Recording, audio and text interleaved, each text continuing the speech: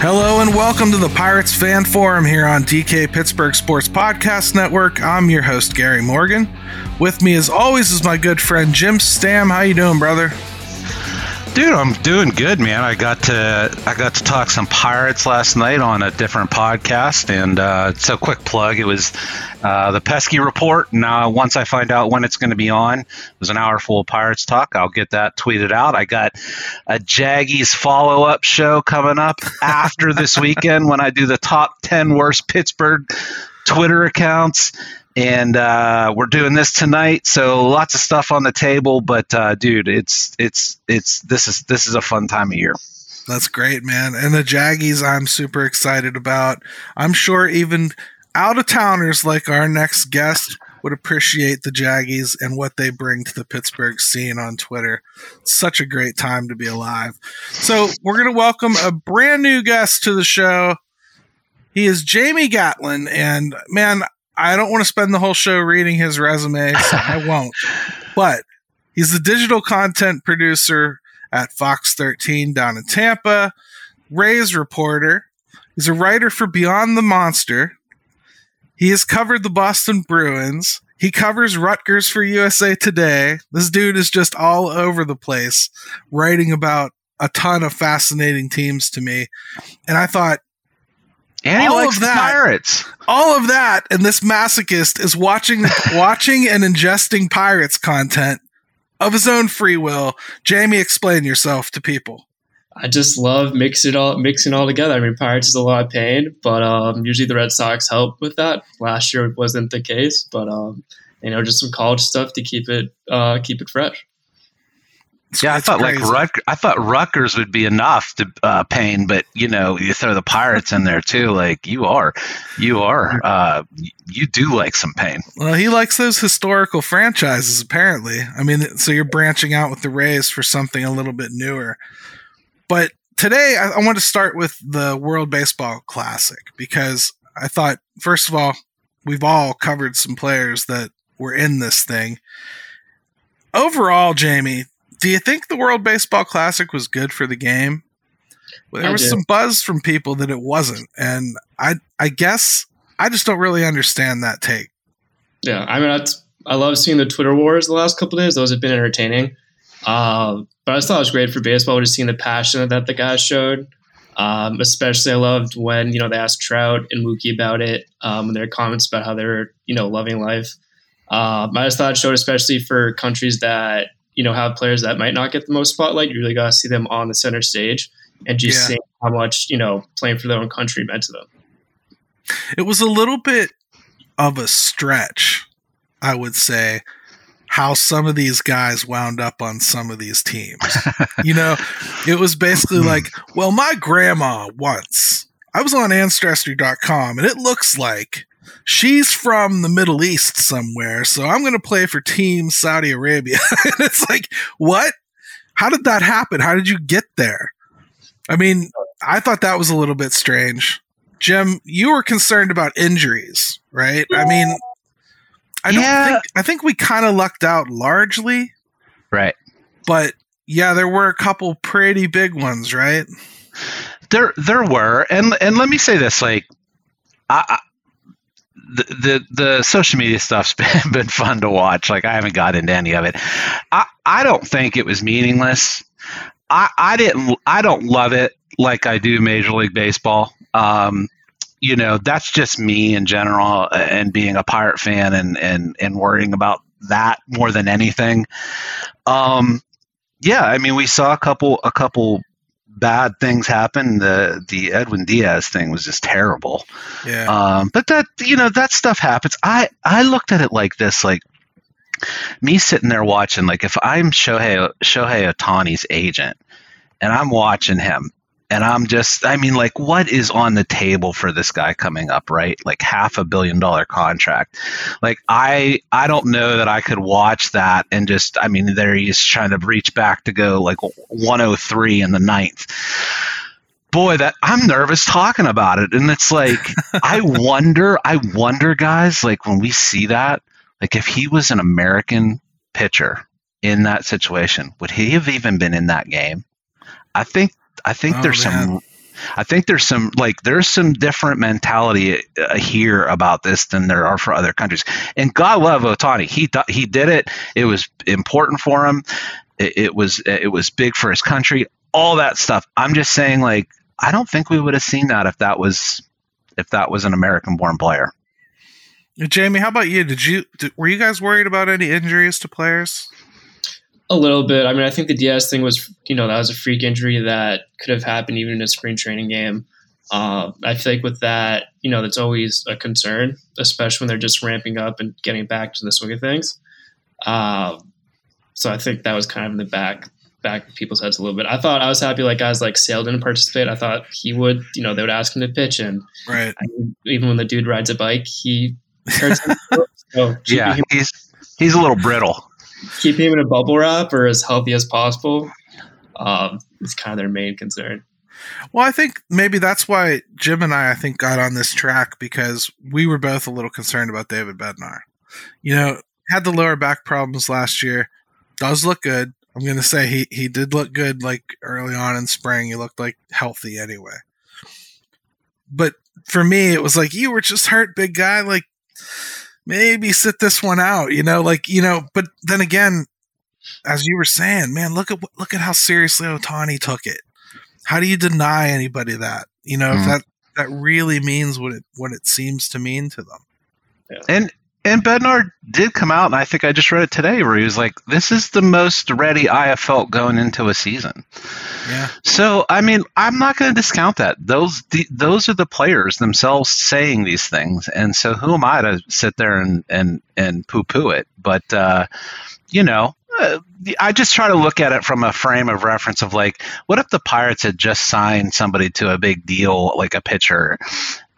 Would you be as happy to see them over there, a young guy throwing smoke? Just something I thought about. Yeah. I mean, the ratings were crazy. I mean, it outdrew World Series games. So, I mean, that says a couple things. One, it probably says, like, the major league product has kind of died in a lot of markets here. And they don't care about baseball as much as they care about their team. And when your team's out, you just stop watching. The NFL, you watch the entire thing. You don't stop. Your team doesn't even make the playoffs. You're still watching every game of the divisional round. And, and you're not missing a game. Hockey, you can sit there and watch series and get into them and enjoy them anyway, even without your team. Baseball just hasn't been that way. And with everything trending digital, Jamie, maybe we should probably start appreciating some of these world event type things that help draw people into the major league game a little bit. You got to get more eyes. If you're going digital, it's now a global world when it comes to that stuff. So you want people in Japan to want to see Mike Trout again, right? Yeah. I mean, I saw a couple of people on Twitter saying they should make this more, do it every year. And I was like, I mean, that's a good point, but one of the reasons it was so popular is because we only get this, every 4 or 5 years. Like, if we make it an every year thing, I feel like that takes away a little bit of the magic that we saw the last couple of weeks. Yeah, I'll tell you what, I'd be happy with it replacing the All-Star game. If you could get it done in a week, like just make 4 teams and do it in a week over the All-Star game and just have it be all All-Stars and whatever, I'd be happy. Yeah, definitely. To your point, Jamie, is like less is more, right? Like when it comes to doing it, I think you don't want to de-emphasize it by seeing it every year. Yeah.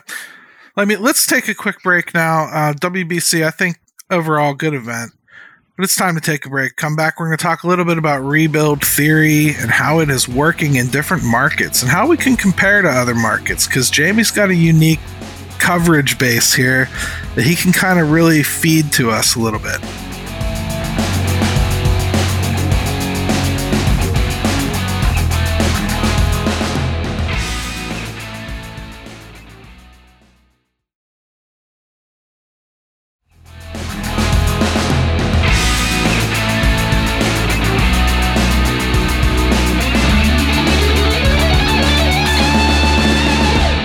Welcome back to the Pirates Fan Forum here on DK Pittsburgh Sports. Gary, Jamie, and Jim with you, and we're going to jump into something I think is pretty cool. Because as we talked about in the intro, Jamie covers the Rays. He also covers the Red Sox. He also pays attention to the Pirates. You know, we've got somebody like Ben Cherington here who has had involvement. Derek Shelton has coached in Tampa. So, like, what can we take away from the Rays' method of managing their team as compared to the Pirates? Because I think that's what a lot of people hope is going on here. A lot of people hope Ben Cherington is taking all this time doing this rebuild because he doesn't want it to be a rebuild. He wants it to be the system, and he wants to run it like the Rays. I don't see that. Should we?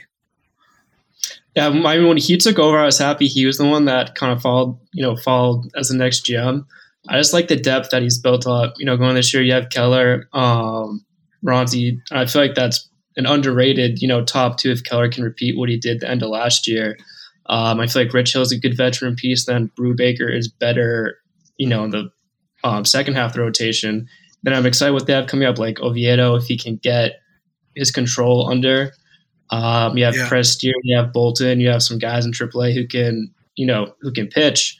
So what I like about it is having, constant waves. You have Gonzalez, Rodriguez coming soon, Henry Davis, Tamar Johnson in a couple years. I think the big thing with Cherington is building waves at every level. So it's not just like 1 year you have a bunch of guys come up and then it's 5 years before, you see any impact.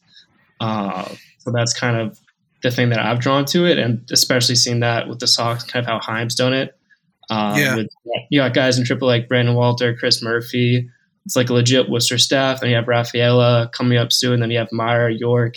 He's kind of built it in a way that every 2 years it seems like you have impact guys coming up. And they're not all going to pan out, but I feel like if you do that, you have a better shot of fielding a competitive team. Absolutely. And Jim, I think you can see that talent wave as well. I think our thing is, growing up in Pittsburgh, we like our stars, and we never get to keep them as Pittsburgh Pirates fans. We've seen the Penguins hold on to everybody. We've seen the Steelers hold on to most people they want. The Pirates just don't do it, and the system isn't fair or built that way so that they can.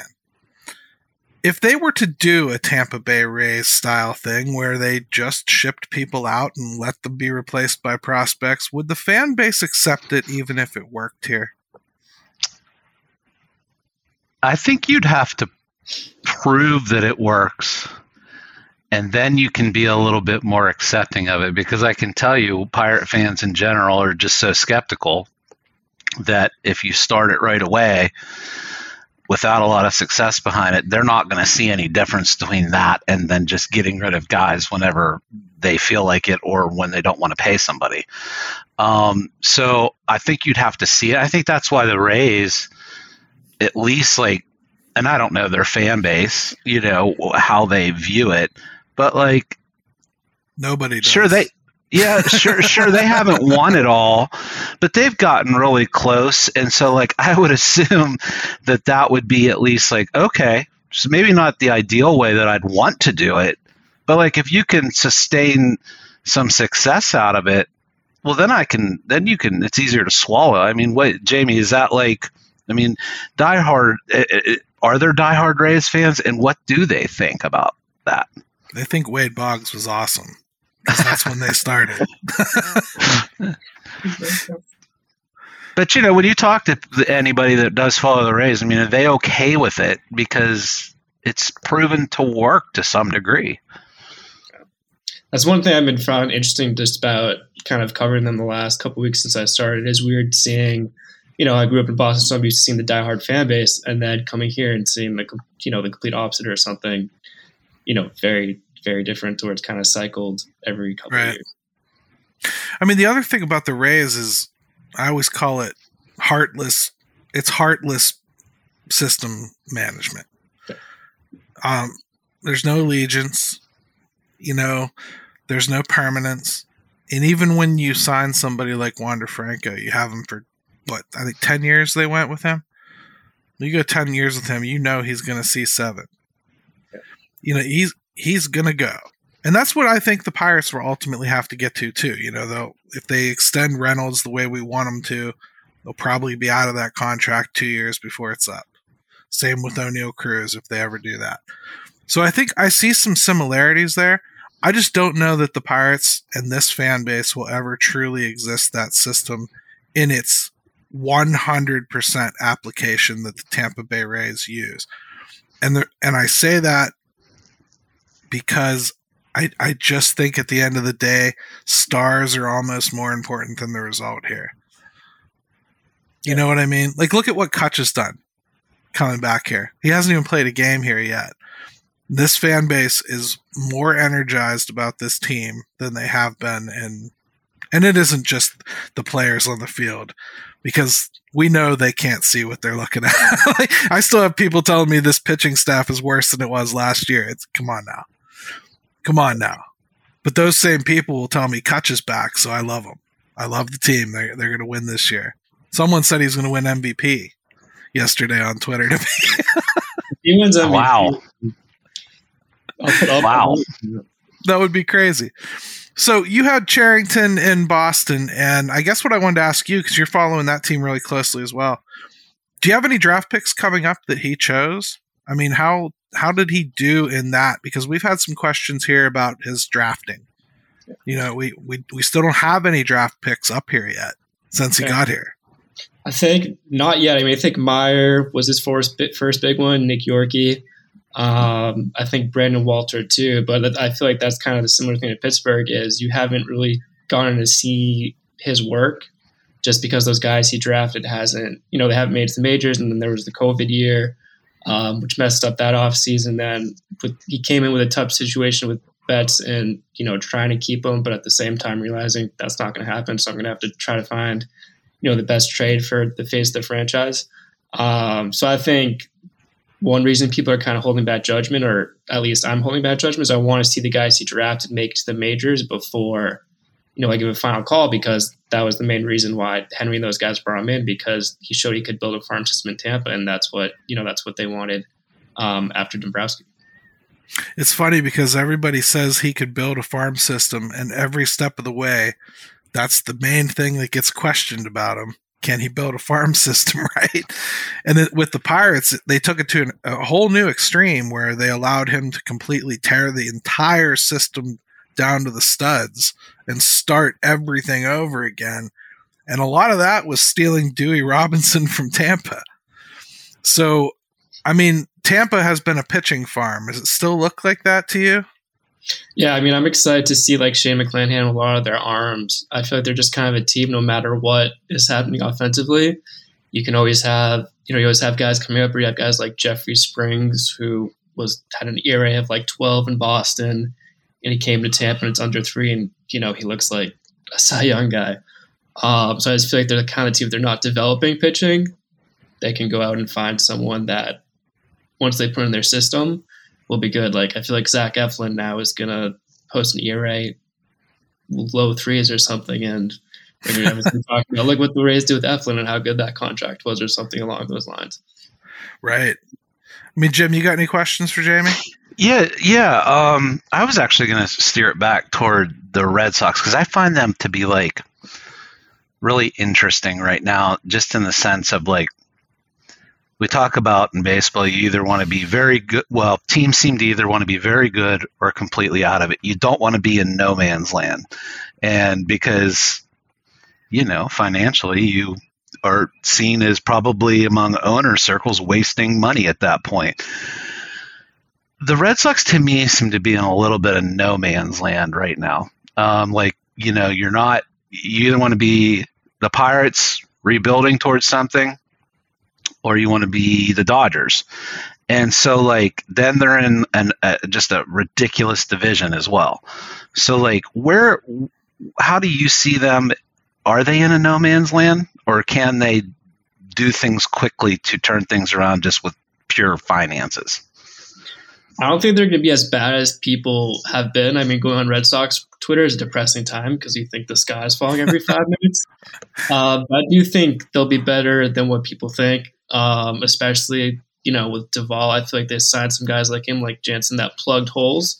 And that can really help this team, especially with an extra wild card. But my big thing with them is I feel like they're very fragile because if Sale gets hurt, if you lose a guy in the bullpen, if Paxton doesn't come back healthy, then you have guys like Josh Winkowski. I feel like the guys who would replace them isn't going to make that much of an impact. I could definitely see them sneak into the playoffs, but if you have one bad injury, you're already seeing Paxton held back, Bayo missed some time. I feel like every time Chris Sale takes the ball, you're just hoping he finishes the start healthy. If they wonder how many innings he's good for anyway this year, huh? So if anything like that happens, it can go south very, very quickly. Yeah, the Red Sox, to me, I look at them, I think of the Pirates in 2016. Yeah. Where there was no room for error. Every bet you played had to pan out, and you needed some guys who hadn't performed to perform, and you needed nobody to get hurt. Yeah. And the likelihood of all that happening is not very high. They're not deep, and that's their problem, I think. But I like the top level talent. I really do. I love Tristan Casas, my favorite prospect in baseball. So, no, I just like the fact that it's reassuring to hear that there are other toxic fan bases out there too. That because I mean, Jamie, just anything Pirates related, it's an absolute war zone. I just pictured the Terminator GIF on Twitter with him stepping the android stepping out and crushing on skulls in a barren wasteland. That's what it seems like on Twitter, social media at times. But would fans there ever accept what the Pirates are doing when tearing it down and starting completely from scratch? Or is it just not? Do Red Sox fans just say, no, that's unacceptable? Yeah, I feel more unacceptable. I remember in 2014, those rebuilding years when they had to tear it down after winning the World Series. I mean, those were some tough times. And then just the years after, I mean, it's very hard, especially when you have, the other sports team in Boston performing the levels that they do. That's something that Sox fans will not be about. Especially, they might for 1 year they could be okay with it if you have some top prospect that you can say we'll be here mid-season, we can build around him. But if you go for a complete teardown that's going to last 3 or 4 years, there will probably be a riot throughout the city for months on end. And I'm guessing too things like salary caps and salary floors, especially the cap part of it, and revenue sharing, those probably don't go over well in the bigger markets either. Oh yeah, I think this year they raised ticket prices a little bit, and I don't think that's the most angry I've seen Red Sox Twitter in years. It was kind of just funny watching people going back and forth because I think John Henry was the least liked person in Massachusetts for a good 3 weeks. Well, we're not enjoying him as Penguins owners either, so we yeah. I think the funny thing about Boston is, to me, they're a team that I would think would be most open to a salary cap because they can't spend up to the level of their direct competition and most hated rival. And I would think they'd want them reined in a little bit. Yeah. Well, I think that's why people were a little surprised with Devers. People thought he was going to walk, and then when they had to sign him to a deal, it was kind of, I think Bloom won a little trust back just because he showed that, he was willing to keep a homegrown star. But yeah, before that, I mean, the expectation was we're going to get Raffy for another year and they're going to try to ship him out, or, he's not going to be here for the long term. Yeah. Things are tough all over, man. I think that's what you learn when you start listening. Because pretty soon Jamie's going to appreciate those disgruntled fans when he's writing for Tampa and nobody's arguing with him at all. He's going this guy should start on opening day. He'll be like, somebody just got drafted. They're in single A, or he saw him over at Durham, and he'll be like, they should start on opening day, and nobody will even argue with them. And they'll just be like, oh, I need more. I'm not okay with this. Someone fight with me, somebody. Tell me I'm stupid. We never have to ask for that. No. Every time we log on, It feels like. But hey, that's what the Jaggies are for. Let's not get ahead of our skis. That's right. So the other thing I wanted to talk about was just the AL East in general. I think it's an interesting division. New York's really good. Again, I'm not 100% sure what to think of their pitching situation either, especially with their injury problem with Rodon. And I don't know. Baltimore almost got too good too quick for me to believe it. You know what I mean? Yeah. What do you think of that division? I think it's going to be fun. I mean, I think the Yankees, with the injuries, pitching-wise, they have some questions. I feel like the Blue Jays are going to come in with a huge chip on their shoulder just with the expectations last year and how horribly that went. I'm kind of on the same page with the Orioles. They might have the pitching this year, too. Yeah. So I feel like, Vladdy, Bichette, those guys, I could see them going on a tear. I wouldn't be surprised if they won the division. Might be a bit of a hot take, but we're going to go with it. The Orioles, I'm kind of on the same boat. I think they were fun to watch last year, but pitching-wise, I feel like they have a bunch of kind of 3 or 4s. I don't really see a pitcher in that rotation that I'm like, if it's game 162, I'm scared to go up against him. Then the Rays. It's interesting you got there with the pitching staff for the Orioles, because I think that's where I'm at as well. And I don't think that's where most of their prospects are. And the problem with that whole rebuild is, as impressive as it is, they're never going to buy the pitching. Yeah. And you have to build the pitching yourself, Jim. Like you and I have been complaining from the beginning of this rebuild that pitching, and we've always done that. So right now, when we're sitting on like 7 or 8 guys we feel really could start, you'll note that Jim and I never shed a tear, because that's exactly what we know has to happen for this to have a shot in hell of working. What do you see, Jim?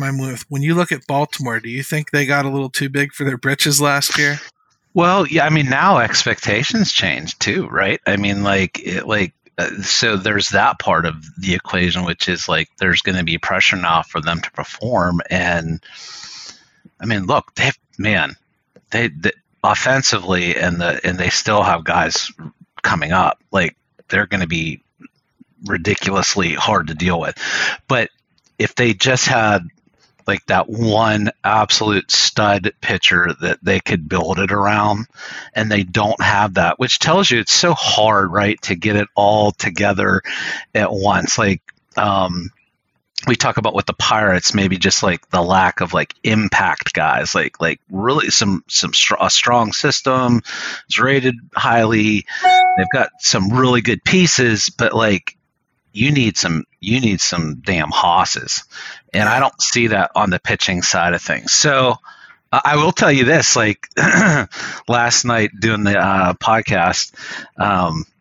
I can tell you how the Pirates fared against that division last year, and it was awful. Like, for the Pirates in interleague play last year, thanks to the Rays, the Blue Jays, the Yankees, the rest, 4-16 last year. I mean, just got dog walked all over the place. Scored like, also too, like you'd think like, well, at least like, you got to score some runs against that division.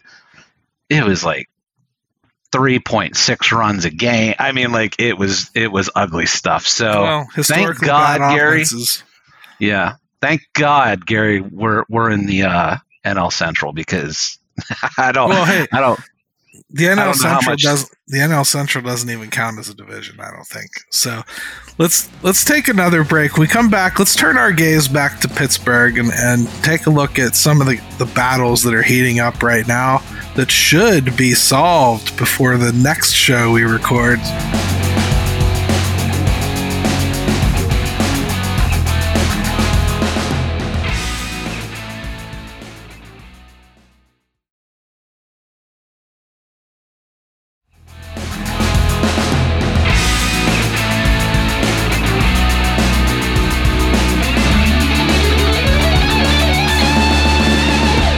And welcome back to the Pirates Fan Forum here on DK Pittsburgh Sports. And oddly enough, we're going to finally start talking Pirates here in the third segment, because by the time this comes out on Saturday, there will be only about 5 days left before opening day. So some of these camp battles are going to come to a close, and man, are they heating up right now, Jim. I mean, Yeah. bro, it's like, I'm not even sitting here telling you I have all the answers. To be honest, I think like the first thing you ought to do when you decide you want to do a podcast or start writing about sports is to realize there is no such thing as an expert.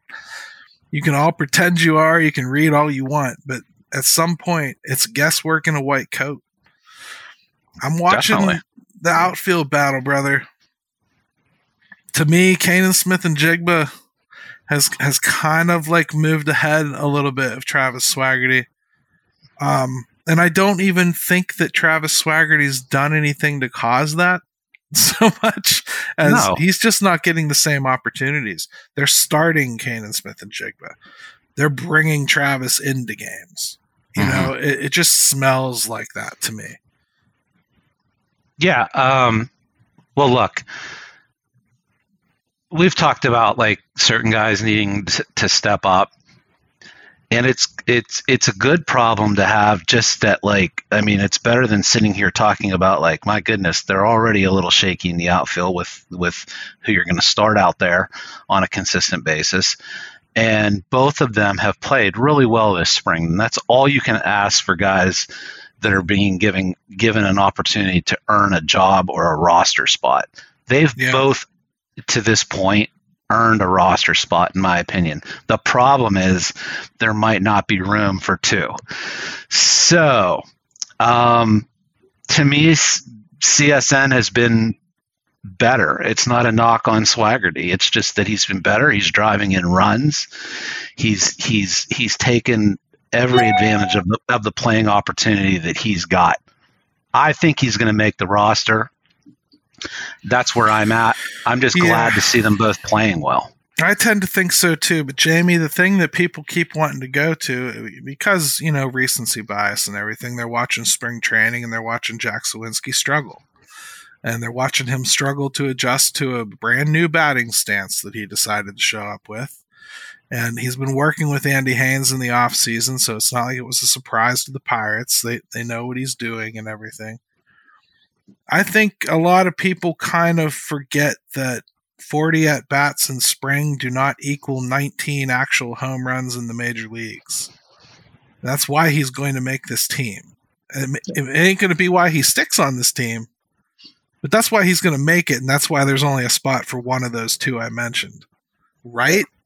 I mean, that's the thing about spring training numbers. I mean, I remember Phillip Evans, a couple years the Pirates go hitting over 300, and everyone's like, Evans is going to be the next big thing. And then you look a month into the season, and he's, below 200. But I mean, the outfield competition has been fun to watch. I feel like especially Swaggerty, I feel like this kind of might be his last chance, or he's, kind of dwindling into Pittsburgh. So this was a big camp for him. And then Smith has just come in. He's taken full advantage. He's a guy I liked a lot last year. So when he got hurt, right after they called him up, I was kind of, pissed we didn't really get to see him. That's a shame we were robbed of that last year, because he had a shot last year. He started out well. So good to see him too. Yeah, I just think it's better options than the John Alford days, or kind of some of the guys they've tried out in the past. I feel like it's better, better competition, and whoever gets sent down, I do think Smith starts, but, I think Swaggerty, if an injury arises, he's in a much better position to be called up based off what he's done, last couple of weeks during spring training. I would agree with that. And I would think, Jim, I think a lot of people forget, like when we entered spring, I would bet Cal Mitchell was probably penciled in. I mean, like, it's not as though they didn't let the spring talk to them at all. They've allowed it to move along at its own natural pace.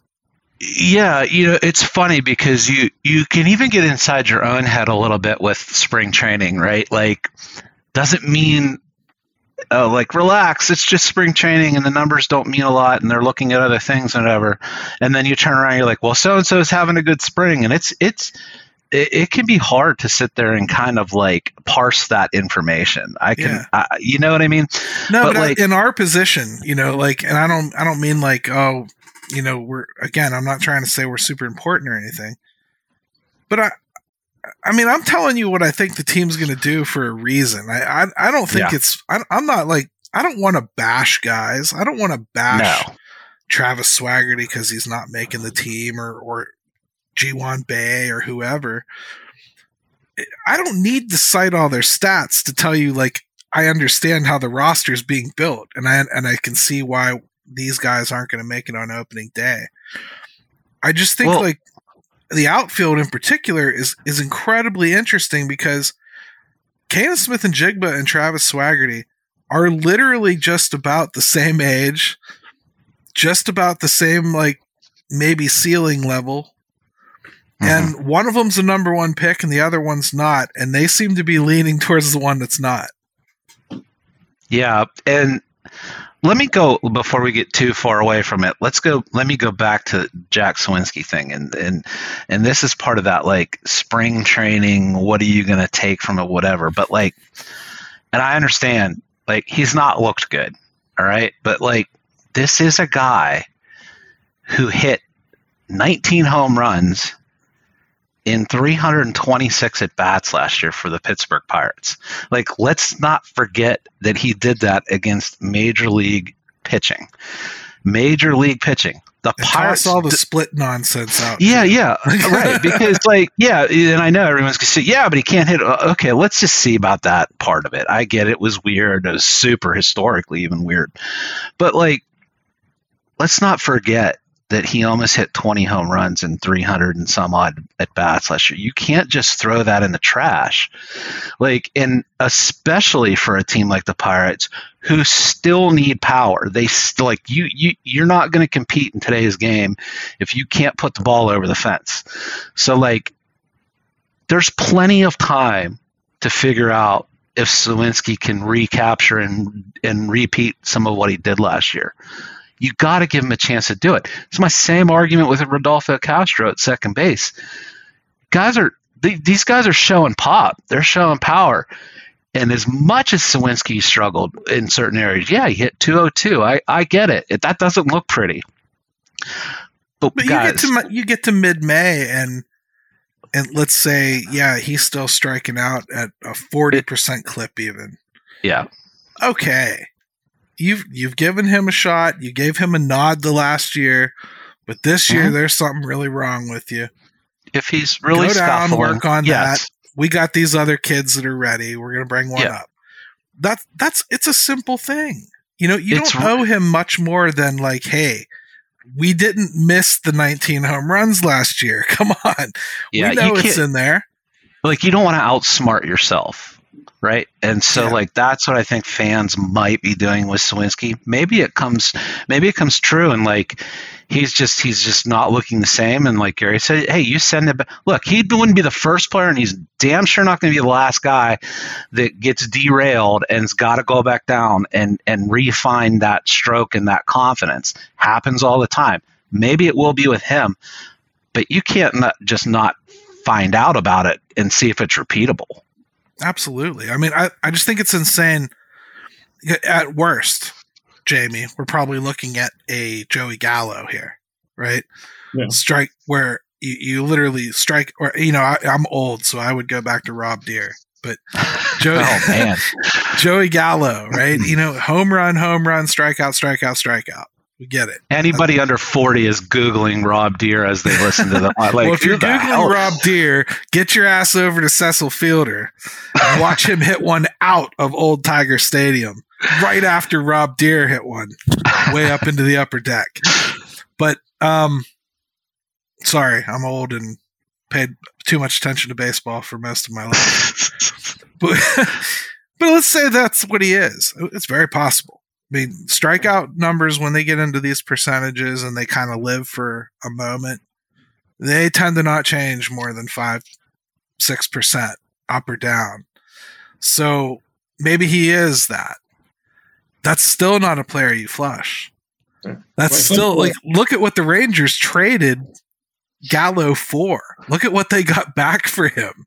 If you think there's no value in a player like that, man, you ain't watching this league. Yeah. Well, I feel like the thing with him, too, is I feel like people forget that when, you know, the Pirates first called him up last year, he was only supposed to be in Pittsburgh for like a week. Like, what he did compared to the expectations was so much bigger. And especially with that, I think because they called him up from AA, too. So it's kind of like last year he shattered expectations. He jumped. I know he went back to AAA later on, but that first and he jumped basically a level to get to the majors. And like you guys said, that power is something in today's game. You can't just ignore it. Especially when you look at the lineup, it's not like it's a lineup full with 30 home run hitters. Right. Yeah. Personally, I hope they told him in spring training, hey, listen, there's no pressure. You just work on what you need to work on. You don't feel like you have to press. Like almost saying, like you've made this roster. You've done enough to show that, because you don't want a guy pressing. You don't want, because I think we've seen that a little bit, Gary, with G1 Bay. G1 Bay is it's the second time you've tried to segue to second base, and I'm going to let you this time. Yes. Who's winning second base? I mean, I think Castro probably should get the nod. I know he's going to make the roster because I think he's the only one that can back up third base, really. So I think they have to have him on the roster one way or another, even if he's a bench player. The backup role is still available, though. We got Matthias, we got Bay. I'm taking Marcano out of that. I think he's probably washed out of that competition for right now. But what do you think? Bay's having a little resurgence. I like Bay a lot. I feel like on your point earlier, I feel like he was pressing a little bit early on in spring training. The last week, you've seen more like the prospect, the guy who was good in his first stint last year shine through. Yeah. He was electric last year when he came up. Yeah, because I like how he gets on base. I like his approach a lot at the plate. I just feel like you kind of saw the first couple of spring training, him pressing to secure that job rather than going back to what made him successful in the first place. And if their plan is, Jim, to continue with O'Neal Cruz leading off, well, you need somebody to hit out of that 9-hole that's going to get on. Right. And Bay makes a whole hell of a lot of sense. I'm not 100% sure Castro does. So I don't know if you could just say the second baseman hits down there, but it's going to be a weird hole to fill, and I think Bay's really the only natural fit. I'd still like to see him make the roster. And get a chance to stick right away.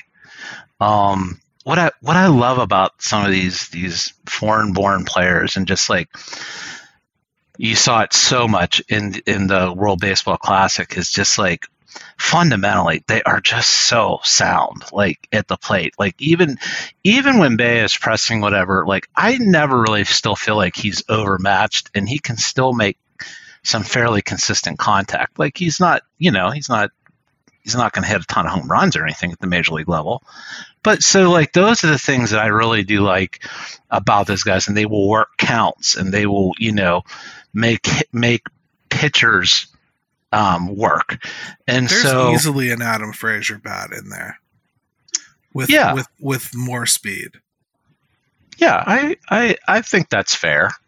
Yeah. And so, to me, I'm leaning towards him still being on the roster. I would hope that that's the way it rolls. Yeah, I think they might go with Matthias. Yeah. Either or. I think that's the beauty of this spring, and probably the best way to close this show, Jamie. I think all the people that don't make it, they're all going to be right there on first call-up status. I mean, wherever the injury happens, I think they're going to be like Oviedo you talked about. I think he can use a little more polish. I'd be okay with him being the fifth starter if we didn't have one. I'm not happy with the one we have, but let him go for a couple weeks, a month. If it doesn't work out, Oviedo's there. Bring him up. It's 162 games. Cut this into 6 segments and be okay with the prospects coming up and playing 5 months of it. No, I agree. That's why I'm a little, optimistic about them this year. It also might be just because I like pain and torture myself with baseball teams. But I do feel like for the first time in a while, you can look at their AAA system and say there's some guys that can legitimately, slot in if an injury happens, and there's some guys with some real talent that can come up and make a difference with this team. Especially why I agree. Velasquez isn't my favorite number 5 starter. But I think, it won't be that way all season because you have talent guys like Prester, you have Oviedo, you have guys like Ortiz that are going to rotate through that 5th spot that are legitimate MLB talent that could, make an impact not just this year, but down the line. I mean, Jim and I were joking about this a few weeks ago. If somehow Velasquez is really good, there will be people that are bitterly angry about it. They'll be physically ill about it. Absolutely. Not only because they would have been wrong. That's one thing. They'd have to admit they were wrong. But second, they're holding back one of those precious prospects that they want to hug. So who've been wrong, who've just been wronged, by the way. Oh, absolutely wronged. Yes. They had every right. Before we let Jamie go, I want to put him on the spot here. Okay. So have covered the Red Sox. That's your team. The Pirates are kind of your second team. You're starting, getting into the Rays, whatever. All things considered, big picture.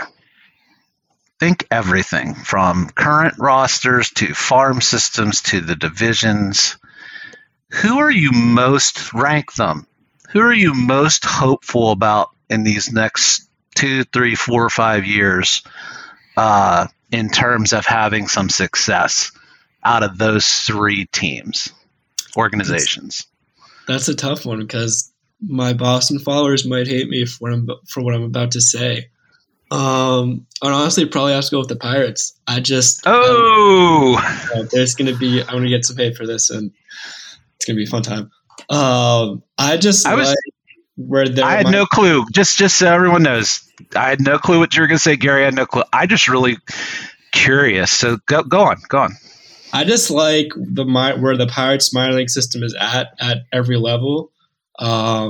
Especially, with Johnson coming up. I'm hoping they pick Cruz. I mean, just watching that kid hit, I could watch him for hours.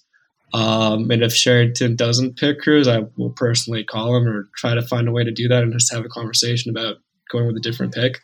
But I just like where the Pirates are at every level because I feel like with the Red Sox, position-wise, their prospects are some of the best in baseball, but pitching is where I feel like there's some question marks because I think a lot of their arms are kind of number 3, number 4. I think Prestier could be a legit number 1, 2. I like a lot what I saw from Ortiz.